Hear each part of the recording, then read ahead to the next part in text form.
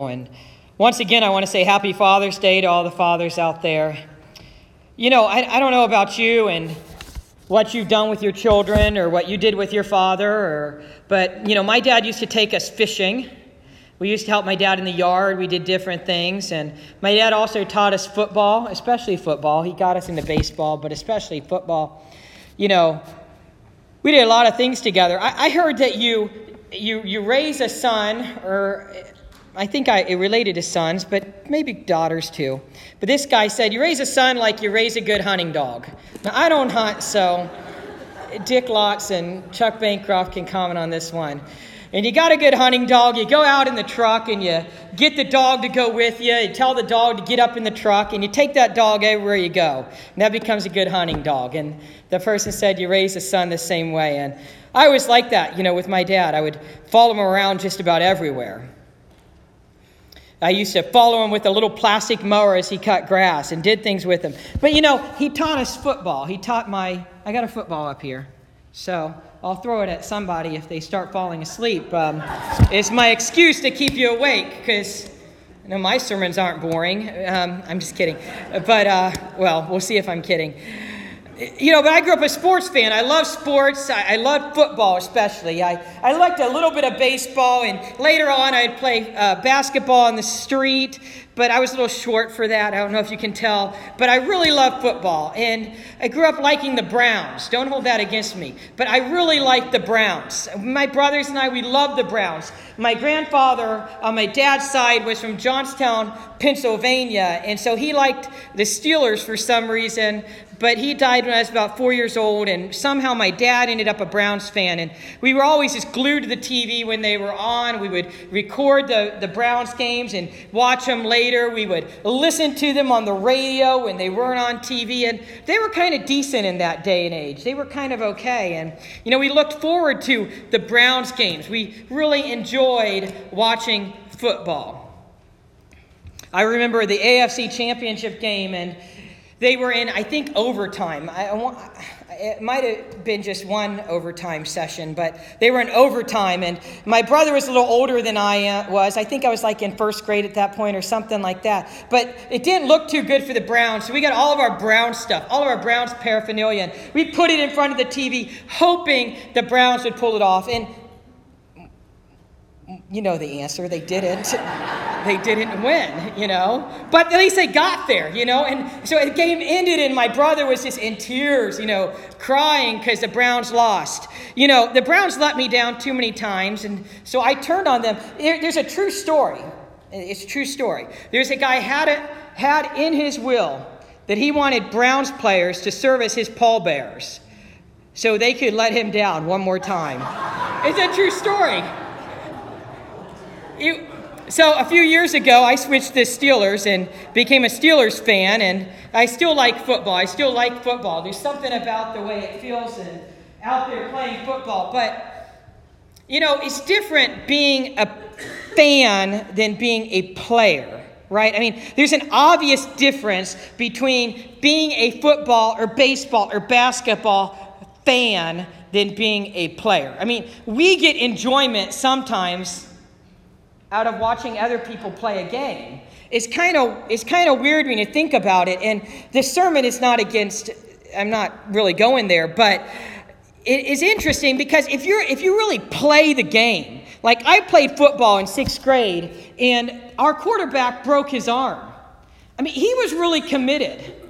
If you just sit in the stands and watch, you're just a fan. You're not that committed. Those players, they break their arms. The next year, that same quarterback broke his collarbone. Bernie Kosar separated his shoulder when I used to be a Browns fan. That's different. If you're a player on a team, you might wake up sore the next day. You might wake up black and blue the next day. You may not walk normal the next day. You are committed.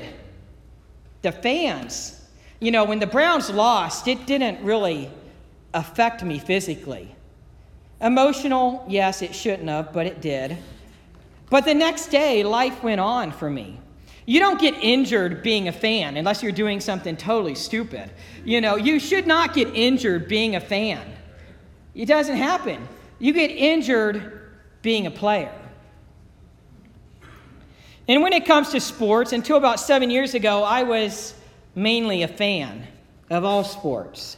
And then I took up running. It started with the idea of just weight loss, and then it ended up with this goal to run a marathon. And I've talked about that before. That was the first time, besides sixth grade football, that was the first time I really began to understand what it's like to be more of a participant, of a player.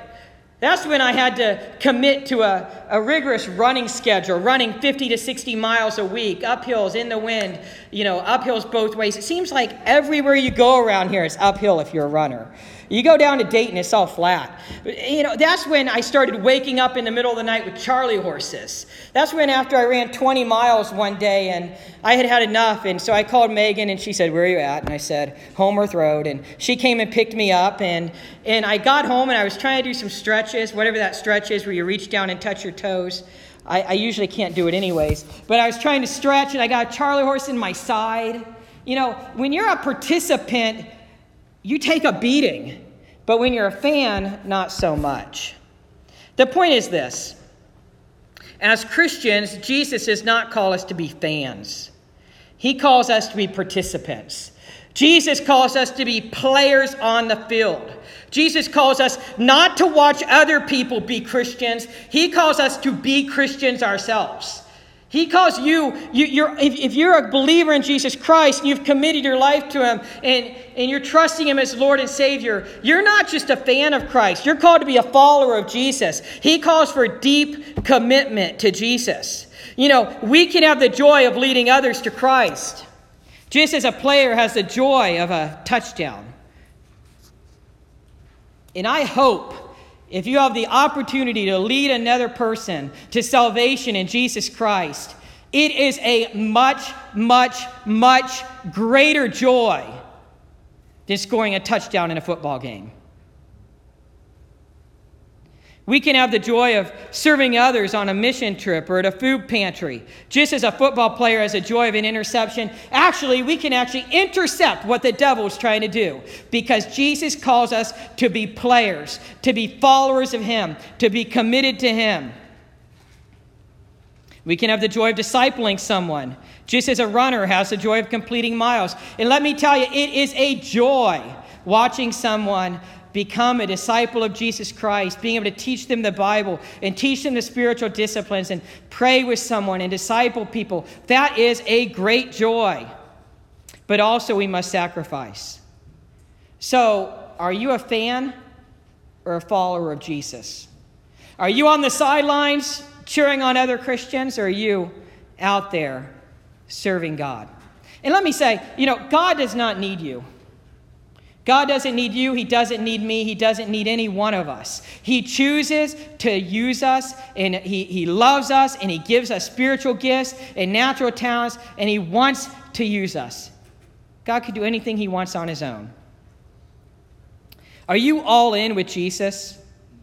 Many times our relationship with Jesus becomes more about self-help than about being a follower of Jesus. But Jesus calls us to deny ourselves, take up our cross, and follow Him. And He calls us to do that every day. And today, on Father's Day, let me say, it is critical that dads do this. That dads model being a follower of Jesus Christ. Because if you're just a fan, your children will see right through it. And they have seen right through it. That's why churches are empty of the younger generation. Jesus calls us to be self-sacrificial, committed followers of Jesus, of Him. I talked about my father and the things we do following him, but we did not follow him to church.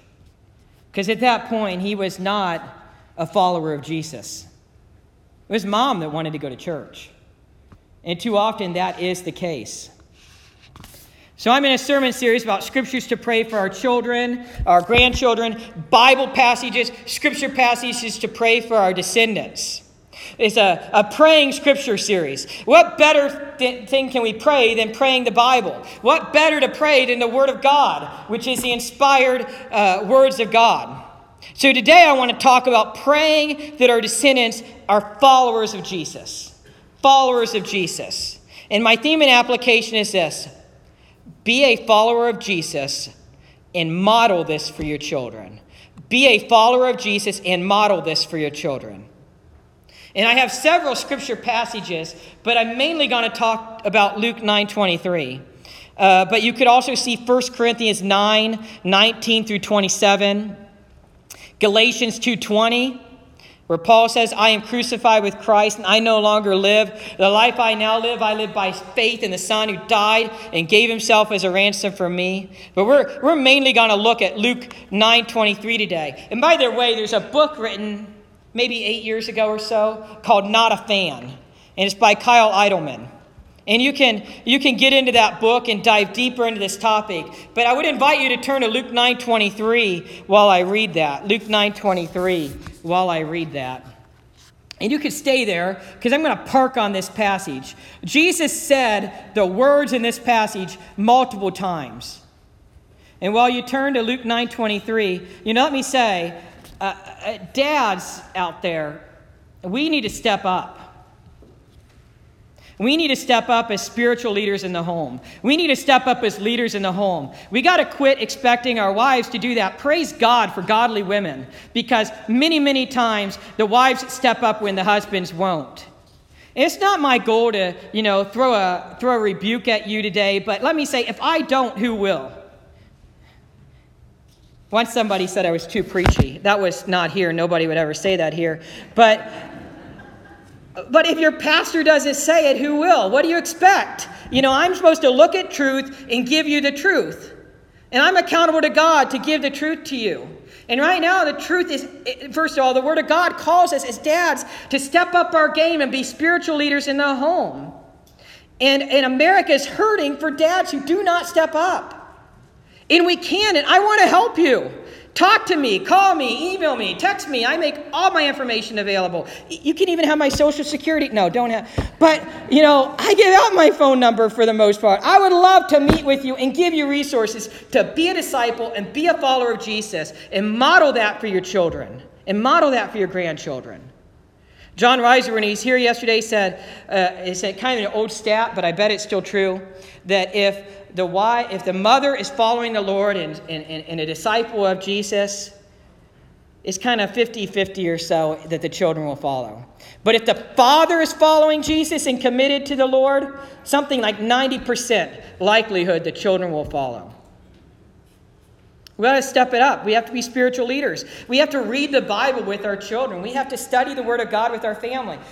These are scriptures I've been convicted to pray for my children. And part of my prayer is that we do spiritual disciplines individually, but also as a family. That we're memorizing the Word of God as a family. That we go to church as a family. And when we skip out on these things because we want to go fishing or hunting, might show what we truly worship. Luke 9:23, Jesus was saying, and he was saying to them all, if anyone wishes to come after me, he must deny himself and take up his cross daily and follow me. And he was saying to them all, if anyone wishes to come after me, he must deny himself and take up his cross daily and follow me. This is an extremely challenging passage. In fact, Kyle Idleman shares in his book that when he preached about this to his church, very, very large church, Southeast Christian, Louisville, Kentucky, something like 10,000 people going there, and he apologized to them and said, I've allowed you to be fans of Christ and not followers. And we've done that in America. We've made it about fans, not followers. Let's talk about the context. Jesus is on a preaching tour. He's been going from place to place preaching. Actually, just before this passage, Jesus had fed 5,000 people. 5,000 people, he fed them with a small boy's lunch. Poor boy, we don't even know his name. Anyways, and then in the same chapter, Jesus had cast demons out of a man and out of a woman. And notice, and by the way, Jesus had sent the disciples out to heal people and cast out demons as well. He had sent the disciples out. Now understand this, right here, the disciples are followers. They're followers of Jesus. They're not fans. Jesus lets the disciples participate. He wants the disciples to participate. He sends them on a mission. The disciples are followers of Jesus. They're not fans. They're following Jesus. Jesus allowed them to participate. And later on, every one of the disciples will die a martyr's death, John being the oldest. They were followers. They were not fans. Jesus transformed the world with 12 disciples, not 12,000, and he called them to commit.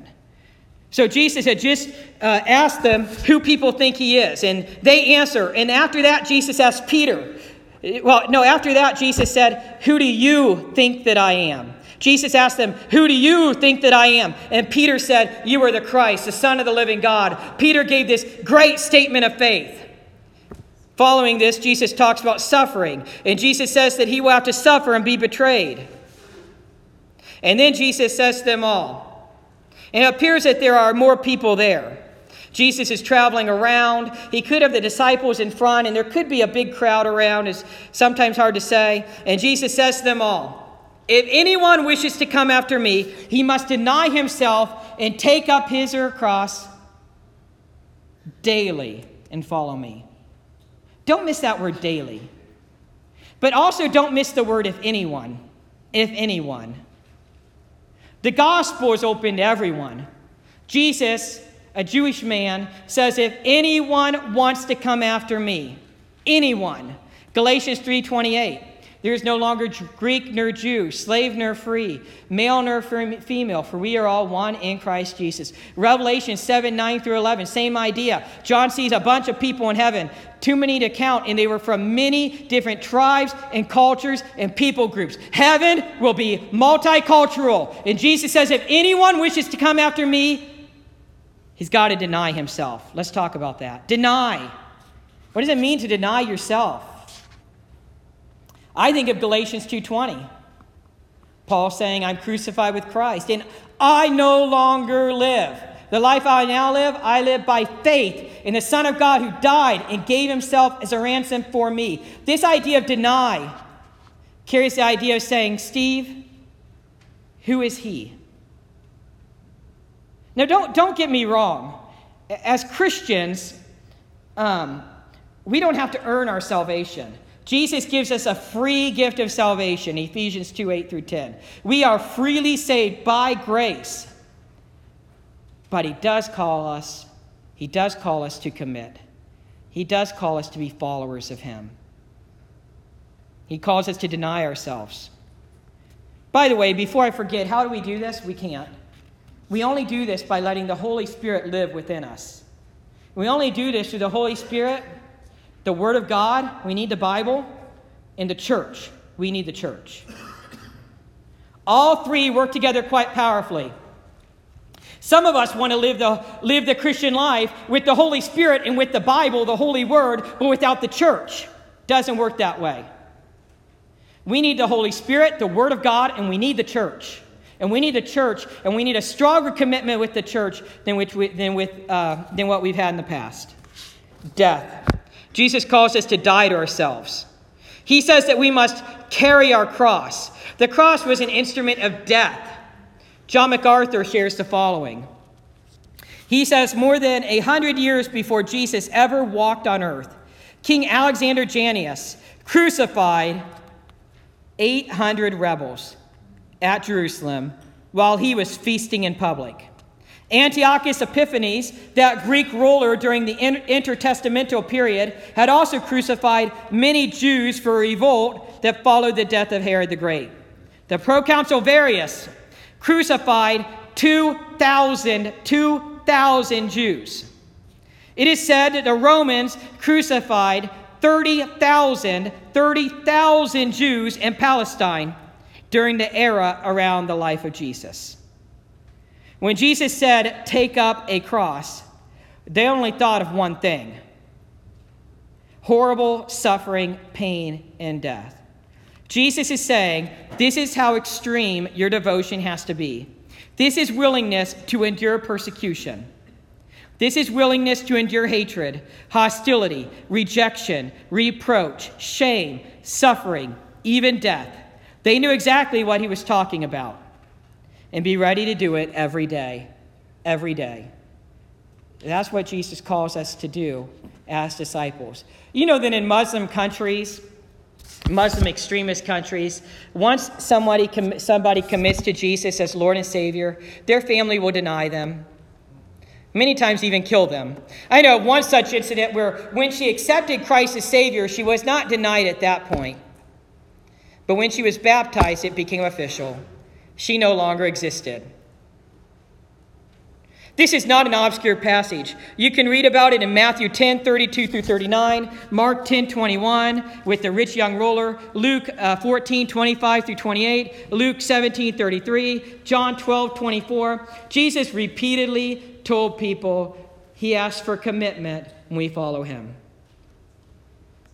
So we're called to be devoted. We're called to be followers. And fathers, be devoted to your family. It is your first mission field.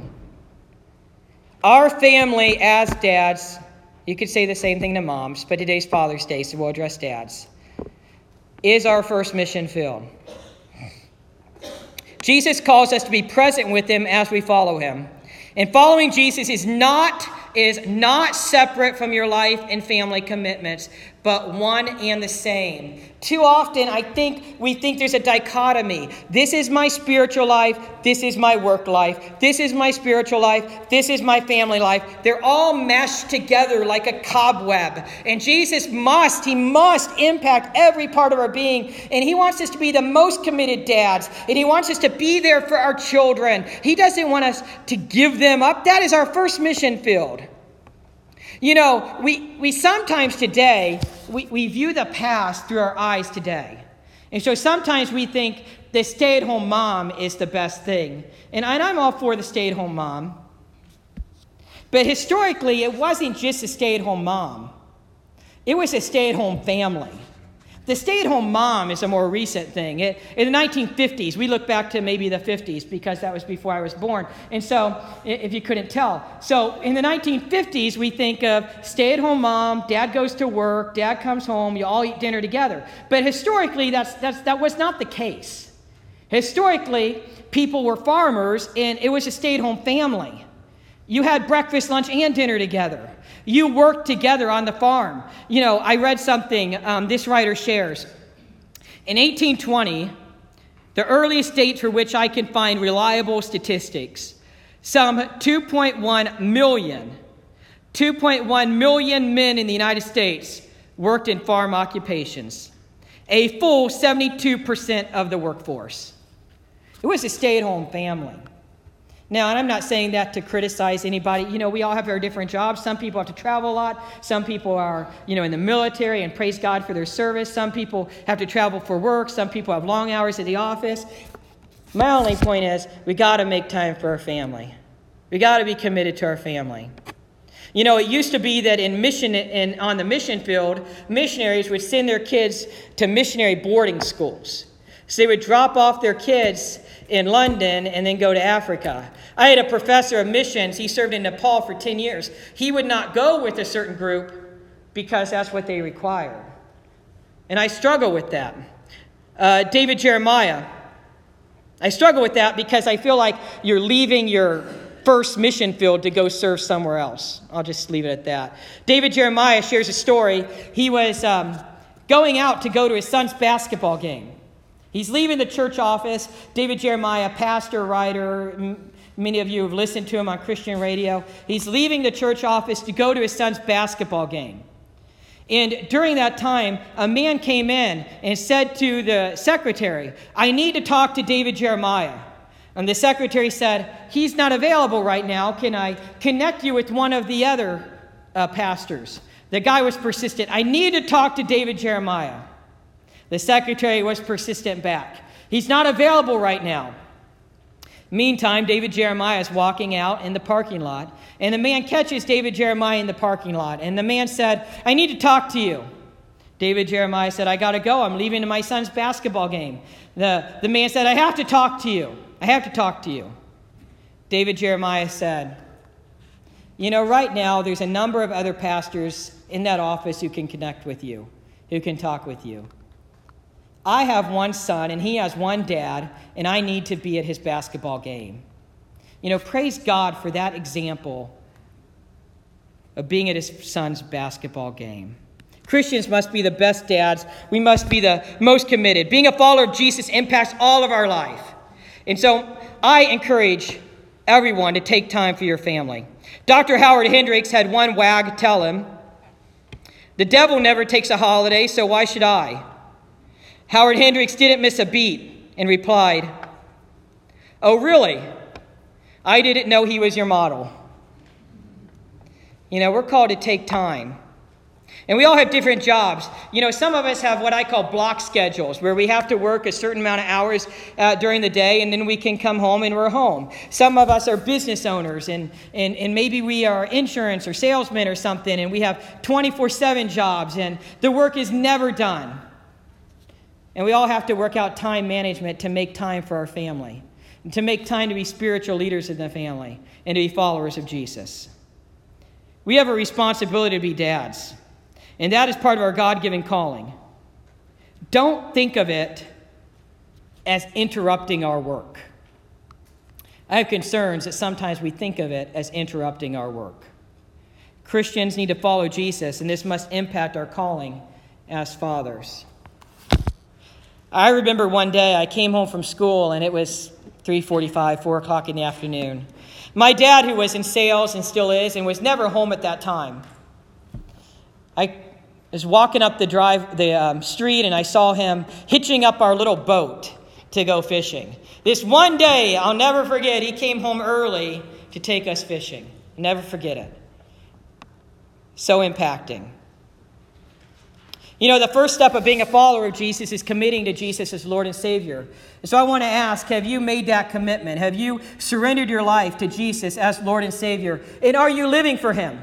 2 Corinthians 13:5 says to examine yourself and make sure you are in the faith. Where are you at? Are you a fan? Are you a follower? I pray that you are followers. I pray that you are followers. I pray that you will pray that your children and grandchildren and great-grandchildren will be followers of Jesus, committed to Him.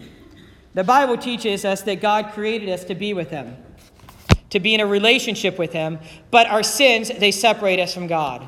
And sins cannot be removed by good works.